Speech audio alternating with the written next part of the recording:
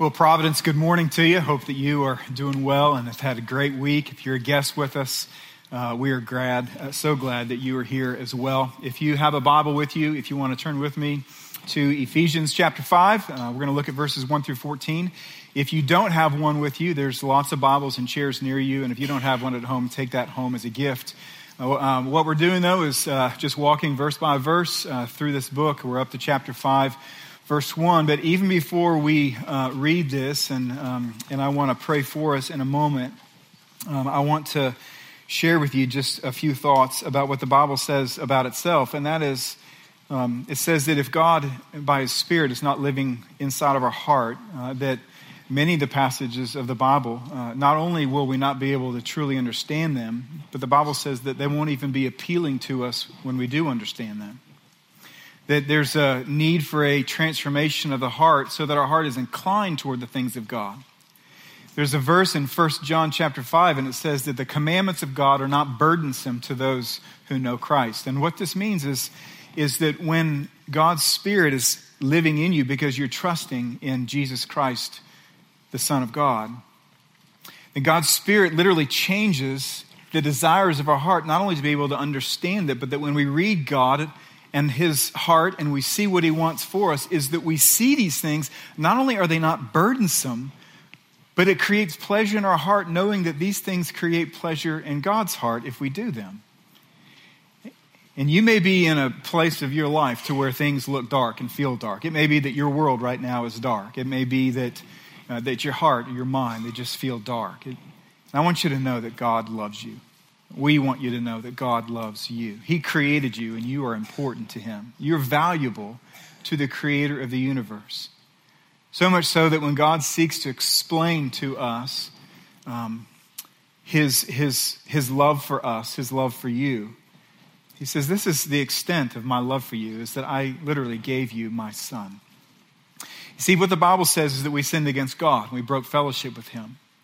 And what that does is it creates a stirring in our heart, a longing. There's guilt or regret. There's a sense of hunger. It feels like there's a hole in our heart, and we have to fill it with different things. When we're far from God, we tend to fill it with everything but God, which offends God.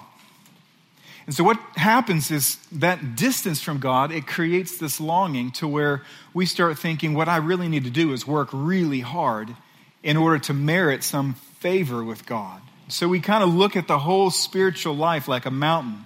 God's up there, we're down here. And if we're distant, then I need to climb up the mountain. And the Bible tells us that you can't climb well enough. And so God loved us, and He knew that the task was impossible for us. And so He did the unthinkable, and that is that He sent His Son down the mountain. And His Son, Jesus Christ, lived a perfectly righteous life on this earth. And after doing so, it says in the Bible that He died for your sin and for mine to pay the penalty of that sin. He was then buried in a grave and He rose from the dead. He became the victor not only over death, but over sin, over evil, over Satan. And then He extended to us an invitation, and that is that if we would believe in Him and trust Him, meaning instead of trusting in your accomplishments to climb the mountain, that you would trust in His accomplishments when He came down the mountain. What the Bible says is that we would be forgiven of all of our sin. And that He, God, would literally give us the righteousness of Christ. And we would be adopted into His family. And I realize that most of the time you hear this at the end of a sermon. But I wanted to do this at the beginning. And I want to give you an opportunity right now. We just sang songs about Jesus, thank you. And some of you, you don't know why you should be thankful to Jesus. But maybe now you do.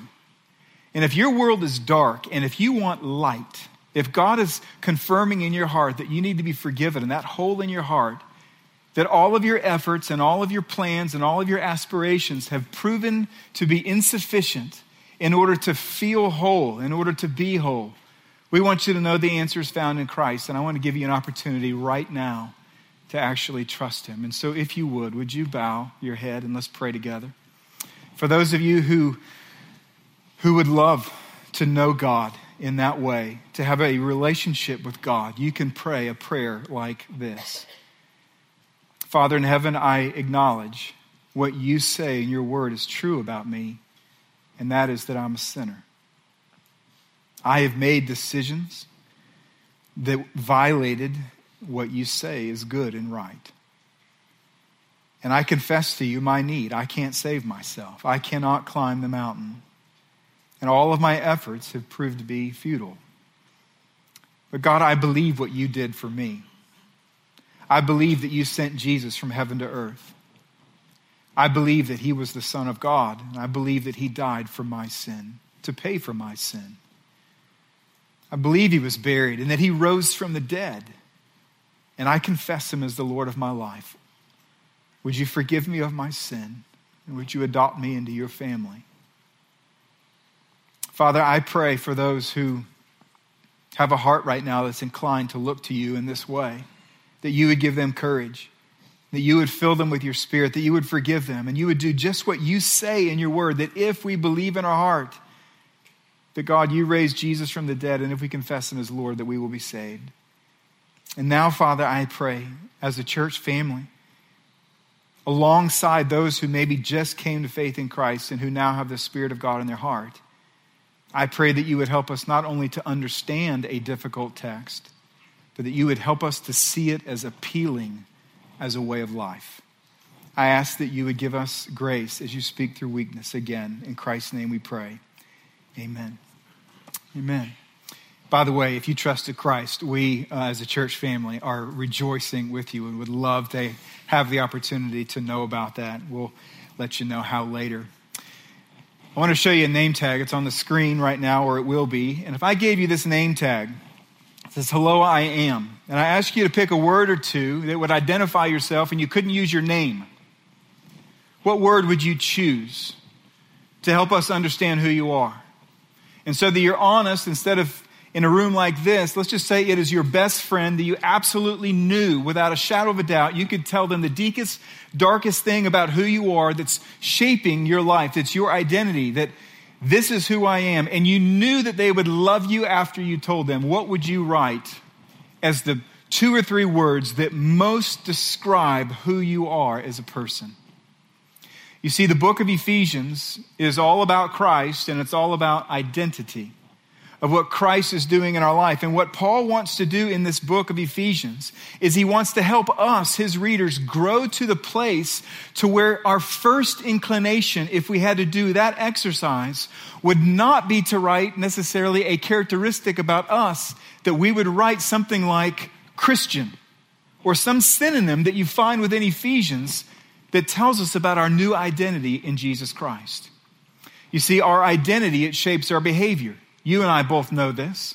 Whatever you choose as a word to identify yourself, or words or phrases, it has tremendous impact on your future interactions, in particular with other people. I want you to think about this. Let's just say that you wrote the word shy, or maybe dad, or maybe victim because of something in your past. Whatever word you choose, it has tentacles of why you are that way, why you would choose that way, but it also reaches forward. It's not only reaches past as to why you're that way, it also tells you how to behave in the future. If you identify as being an introvert or a shy person, you have expectations when you come to a party or some social gathering of how you're supposed to interact.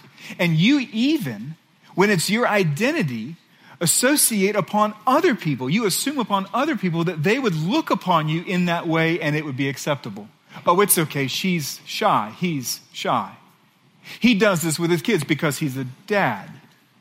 And so these identities that we carry around, things that are true about you, they're very powerful in determining who we will become. And so what we find here in chapter 5 is he wants to tell us 3 things that are true of us who know Jesus Christ the Savior. And then he's going to lean on those identities to tell us then how to live in the future. So let's read it together. He says, "Therefore, be imitators of God as beloved children and walk in love, as Christ loved us and gave himself up for us, a fragrant offering and sacrifice to God. But sexual immorality and all impurity and to covet must not even be named among you as is proper among saints. Let there be no filthiness, nor foolish talk, nor crude joking, which are out of place, but instead let there be thanksgiving. For you may be sure of this, that everyone who is sexually immoral or impure, who covets, that is an idolater, has no inheritance in the kingdom of Christ and God. Let no one deceive you with empty words. For because of these things, the wrath of God comes upon the sons of disobedience. Therefore, do not become partners with them. For at one time you were darkness, but now you are light in the Lord. Walk as children of light, for the fruit of light is found in all that is good and right and true. And try to discern what is pleasing to the Lord. Take no part in the unfruitful works of darkness, but instead expose them. For it is shameful even to speak of the things that they do in secret. But when anything is exposed by the light, it becomes visible, for anything that becomes visible is light. Therefore it says, awake, O sleeper, and arise from the dead, and Christ will shine on you. He begins and he says, be imitators of God. And then he tells us why. That's the behavior, and the behavior is tied to an identity in Christ. And what is that? It's beloved children. The word beloved literally means object of love. And so all of us have some kind of collection of something, whether it's toys or cars or whether it's tools, whatever it is. But all of us have a favorite one, don't we? It's our beloved. Of all the people in this room and all the people in the world, there's only one that I would call my beloved. It's Tabitha, my wife. She's my favorite one. She is the object of my love. And what this says is this, is that God Almighty, I want you to think about this for a second. Don't look at her. She's up there. She's smiling, right? It's all good. I want you to think about this. The creator of the universe has made you the object of his love. As a child, you are beloved by God Almighty. When we trusted Christ, we were adopted into his family. We became beloved children. This is our identity. Now, what would a beloved child do? A beloved child imitates. You see, some of you don't have a parent that you want to imitate. But you look at other people who have a parent and you're like, man, I want to be like that. It's interesting to watch their children. You think, boy, they just naturally want to imitate. But isn't it true that even if you don't like your mom or dad, that there's things that you do that you imitate them without even trying? Your voice, the words that you choose, the inflection of your words, your facial expressions, how you show affection, how you walk, your gait, your step, it looks like your mom or your dad. But in particular, when we have a beloved father, there's things that we're inclined to want to be like them. Most of us, dads or moms who mow the yard and who kids wants to emulate, right? We have a little toy mower. Now, we don't have it anymore. My boys are a little too old, but back when they were really little, and I'd go out and mow the yard, and they'd get their little plastic mower, and they'd walk behind, right? And they're not doing any work whatsoever. But what's interesting is at the end of it, right, there's something about mowing the yard, just about yard work and about seeing things become better, become more beautiful. That's really appealing. And so what I would naturally do, I still do, is after yard work, right, I step back. Ordinarily this time I would go back to a sidewalk. And instinctively, I don't know why I do it, I put both thumbs in my pocket and I just look. I just do this, you know. Now, if you come to our house, you know, like, well, it doesn't look that good. It doesn't, but it looks better than before I started, right? And so I'm just checking it out, right? Well, years ago, literally, one of my boys, right? Well, I won't say his name. He's out there. We finished, and he's mowing the yard with this plastic mower behind me, right? And he beats me. He actually goes out to the sidewalk. He puts his thumbs in. He goes, it looks nice, right? And this is what Paul says takes place, is that when we recognize our identity in Christ, that we are a beloved child and we want to emulate him, that we begin to imitate him. And so his whole message here, these 14 verses, what he's saying is this: as beloved children, look to the Father through the lens of the Son. The Father's invisible, but the Son lived. His life is recorded. We know how he lived. When Jesus was on the earth, he actually said, I do nothing on my own accord. I only do what I see my Father doing. So God the Son is imitating God the Father, and he says, now you imitate me as beloved children. So what he does is he shows us three areas in this passage that we want to imitate. The first is this, is that God calls us to imitate a life of love. You see this in verses 1 and 2. He says, be imitators. And then he says, and walk in love as Christ loved us and gave himself up for us, a fragrant offering and sacrifice to God. Now what you see there is three characteristics of Christ-like love. The first is sacrifice. It says that he gave himself. He willingly gave himself. To love like Jesus, what it means is that we have to be willing to part with or to give up something that's valuable to us. It may be your favorite toy. It may be your time or energy. But it looks like sacrifice. If you love like Christ, it's going to cost you something that you care about. Let's just say that you have a family member, maybe it's a spouse, and you have a life insurance policy on that person, and that loved one dies. And the life insurance policy comes due, and that company sends you a check. Let's just say that it's for $50,000. You receive that check. When you receive that check, you don't say, wow, Banner Life, they love me so much. No, why? Because it's an obligation. But if you're involved in a small group, maybe here at Providence or somewhere else, and those people, they rally around you and they make meals and they come to you and they're parting with things that are valuable to them like time and energy and money in order to care for you, in order to love you, you associate that with love. You say, wow, I feel so loved. This is Christ-like love. It starts first with sacrifice. The second characteristic, he says to us, he goes, it's full of grace. He says that he gave himself for us. There's a target. And that target wasn't performing so well when he loved us. Romans 5:8 says that God shows his love for us and that while we were still sinners, Christ died for us. What this means is this, is that if you and I are going to imitate God in the way that we love other people, that we're going to have to serve people when they're undeserving. We're going to have to forgive people before they are forgivable. We're going to have to love people when they're still unlovely. And then there's a third. The third characteristic, he says, that he did all of this as a fragrant offering and sacrifice to God. And this speaks of motive. You see, God was serving us and loving us, but while he was doing these things, he was looking up to the Father and he's saying, God, I'm doing all this for you as an offering to you. I want to please you. It's a pleasure for you. Years ago, when our boys were in little leagues of basketball, and one time I was late to a game. And so one of my boys was out there and he was playing. He didn't know that I was there yet. I was looking around. He was just loafing. Literally, he was loafing. He wasn't running very fast. He just looked like he was just kind of out there, right? And so he runs by and he doesn't know, and the ball goes out of bounds near me, and he comes up and I said, hey. And he looks up and he sees me. He got a big smile on his face, right? And I said, hey, it's time to play. And literally, he gets out there. And you should have seen him.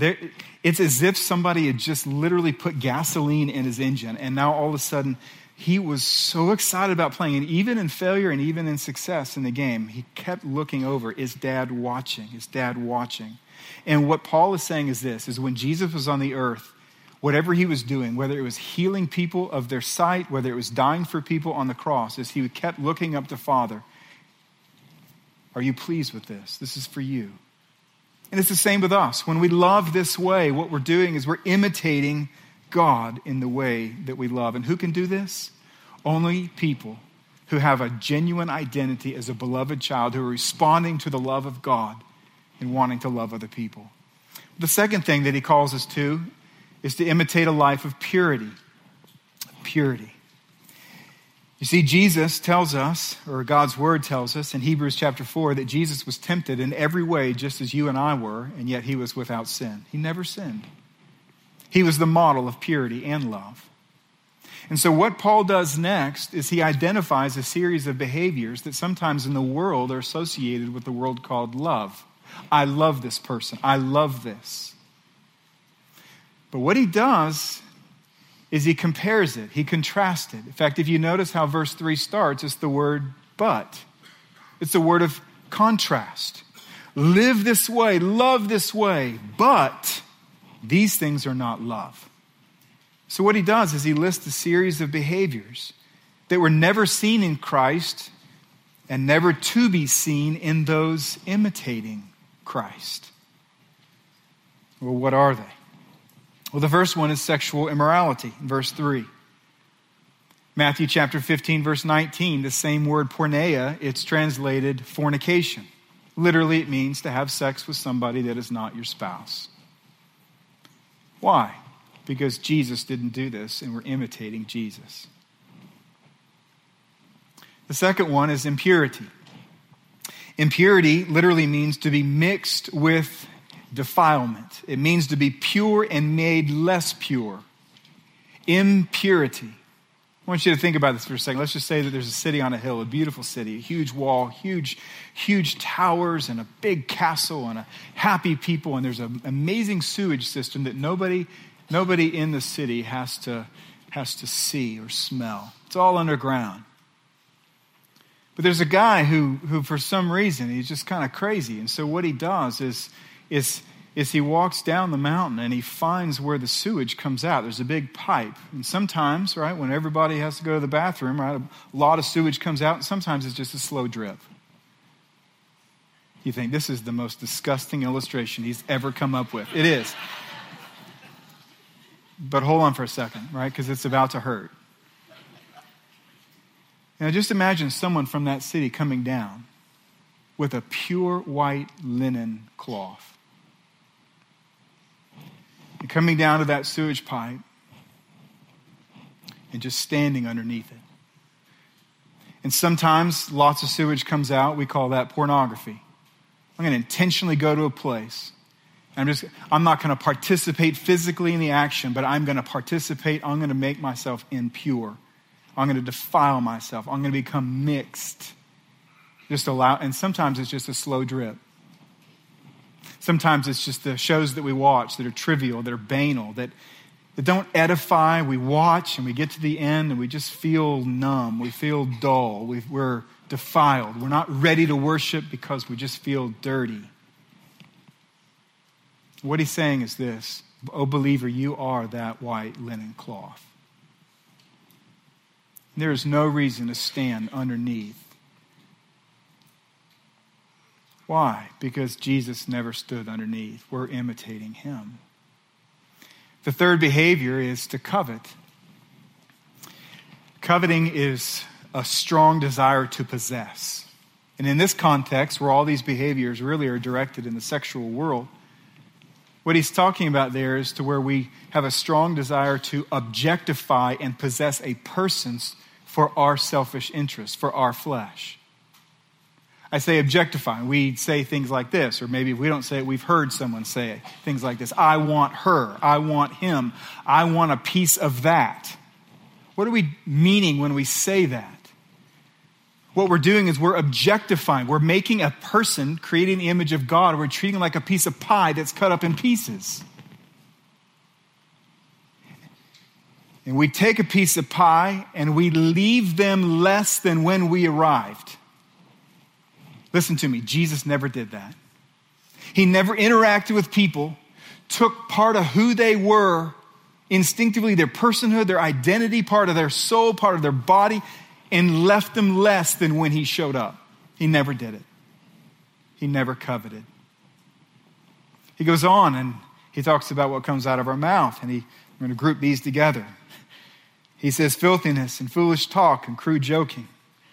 Isn't it true that far from God, one can turn anything, including a cloud formation, into an object of innuendo or filth?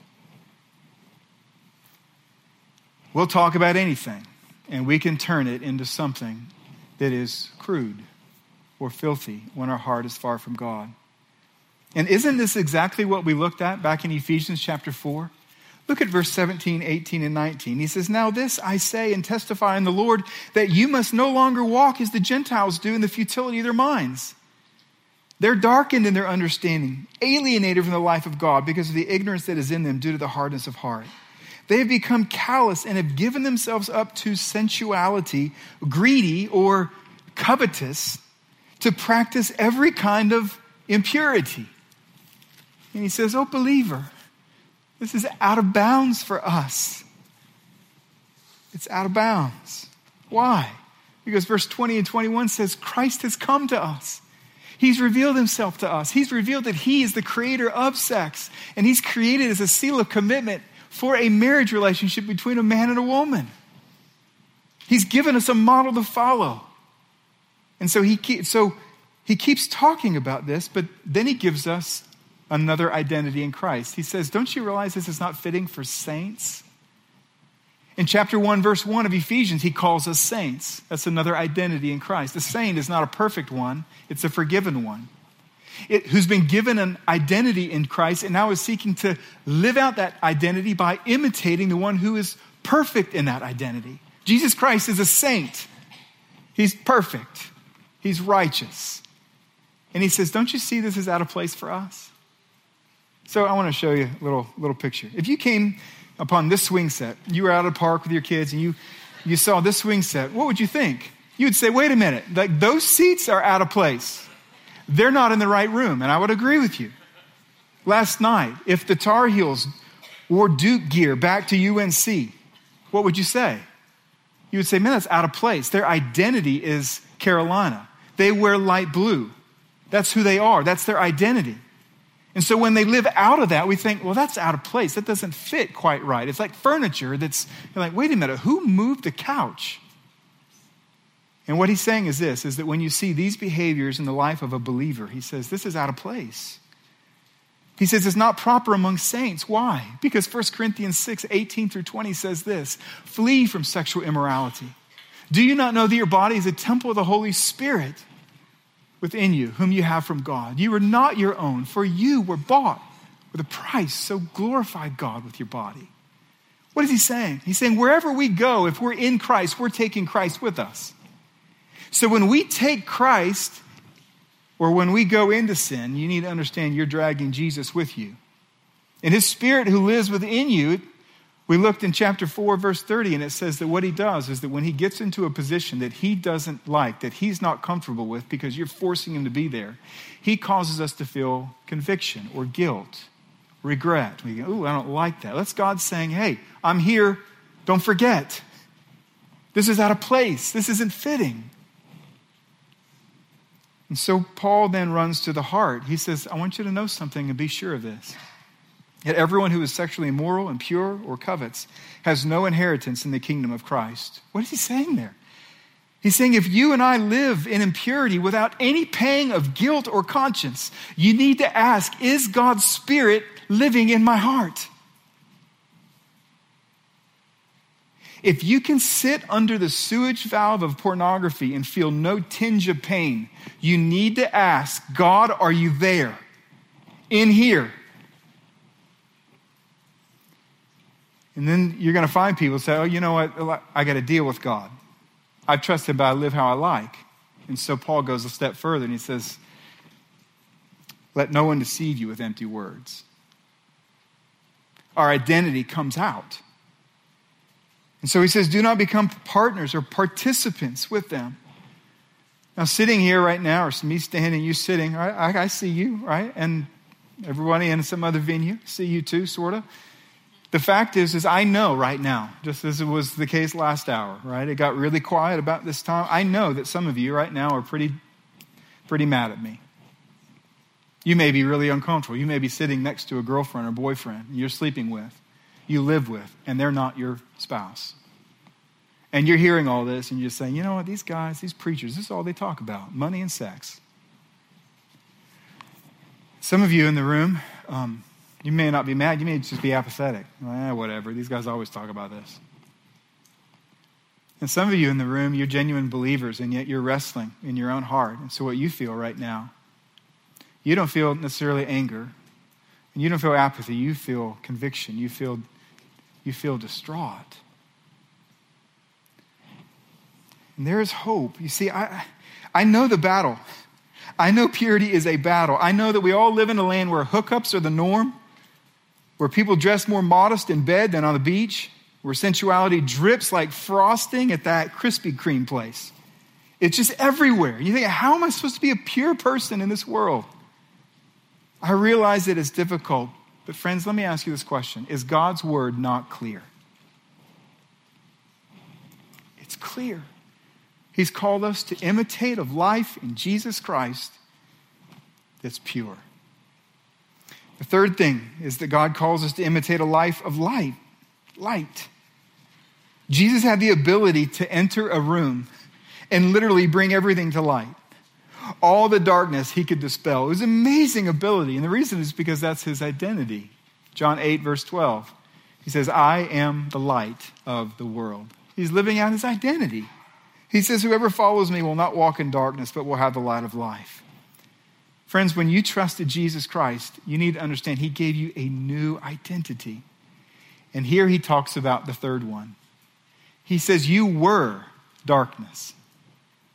It didn't say you lived in darkness. You were a part of it. You were around it. It says you were it. So was I. We were part of the darkness. That was our identity. Another identity for those in darkness, he says, were sons of disobedience. You need to hear this. There's an enormous difference between a believer who has an identity as a beloved child who's wrestling with purity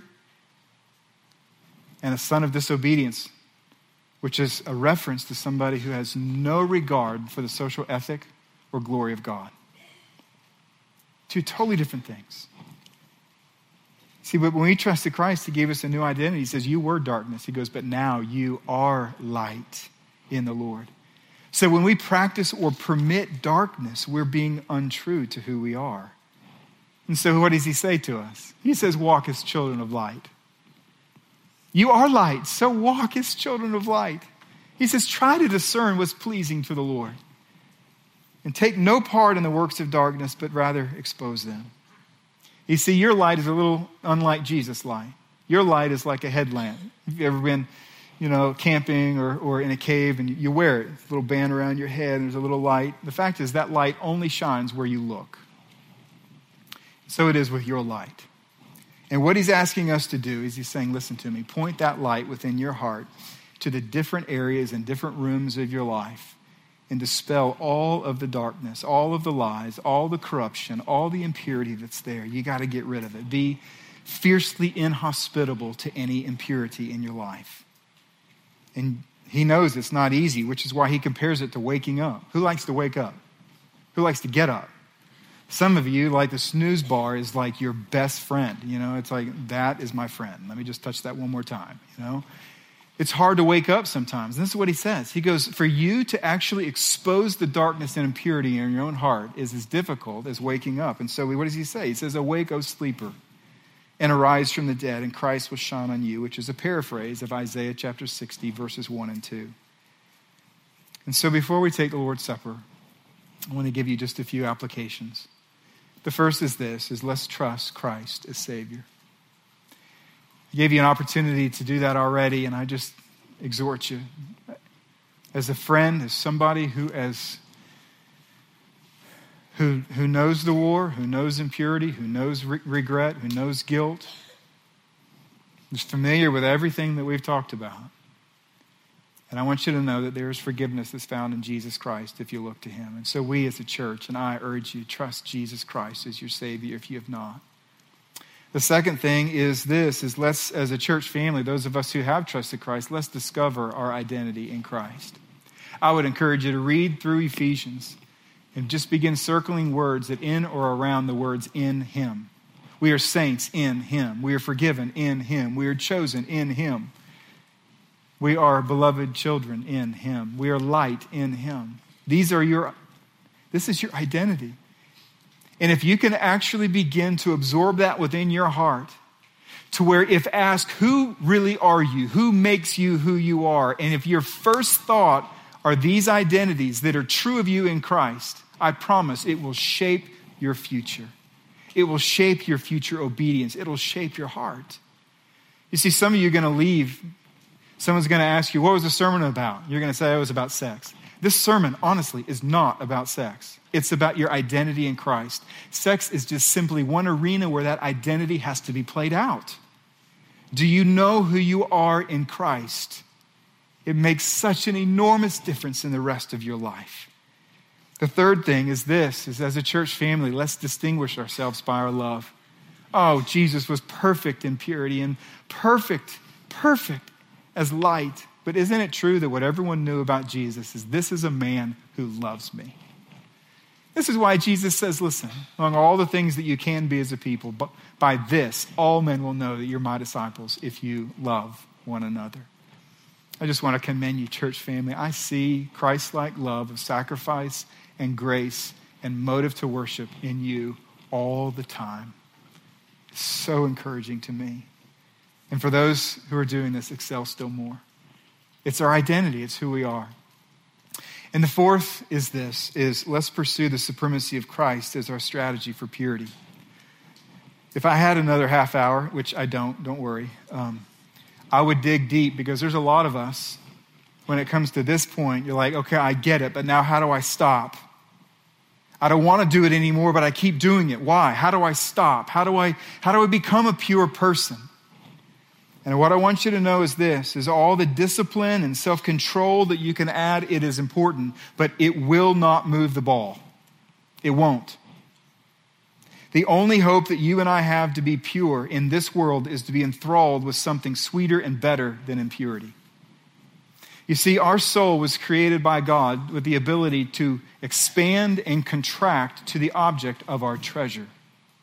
And so if we are on this earth, and tiny pleasures like lust, when we make them our treasure, we're like, that is my treasure. I want that, I want that, I want that. What happens is our soul literally shrivels up like a raisin, because it doesn't take much of a soul in order to wrap around a little lust. But this is the amazing thing.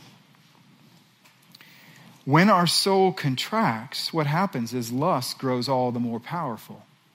And that's why you have people all the time say, I just can't stop. I can't stop looking at it. I can't stop reading it. I can't stop watching it. Why? It's because when we are emotionally and intellectually adrift from genuine pleasure, we have to go to the next best thing. And that's our little lusts. But watch this. If you and I as a people will seek to pursue a knowledge of who God is, and we will make Jesus Christ our treasure, your soul will begin to expand. And what you'll find is that sex will actually begin to shrink in its power. And it will actually find its true God-given size and intent in your life. It will. You see, this sermon is all about Jesus. This world is all about Jesus. He is love and pure, and He is light. And God has given us a remarkable way for us to remember, and it's called the Lord's Supper. So for those that will be serving us, if you want to get up and head to the back and get ready with the elements. The two elements that we celebrate, that Jesus told us to celebrate, are the cup and the bread, which are symbolic of the blood and the body of Jesus Christ. And for those of us who know Christ and who've been made new and who have an identity in Christ, you have to understand that this is for us. It's for you. Whether you're a member of Providence or not, if you know Jesus Christ as Savior, this is for you. We welcome you to take it. But if you're here and you've never trusted Christ, we want to ask you to respectfully let them pass, because to take them is to treasure them. But for those of us who do know Christ, God tells us that when we do this, that we need to come with a clear conscience. And so as these elements are being passed, what you're going to have the opportunity to do is really two things, right? One is to confess your sin, if you've not done so already, so that you can take it with a clear conscience. But then two, just want to have you listen to Ephesians chapter 5 read over us as we prepare to take this supper. So if you would, let's bow, let's pray together. Father in heaven, we thank you for your amazing love for us and how you have made very, very clear within your word the way to live. We also thank you, God, that you have loved us first, that we are beloved children.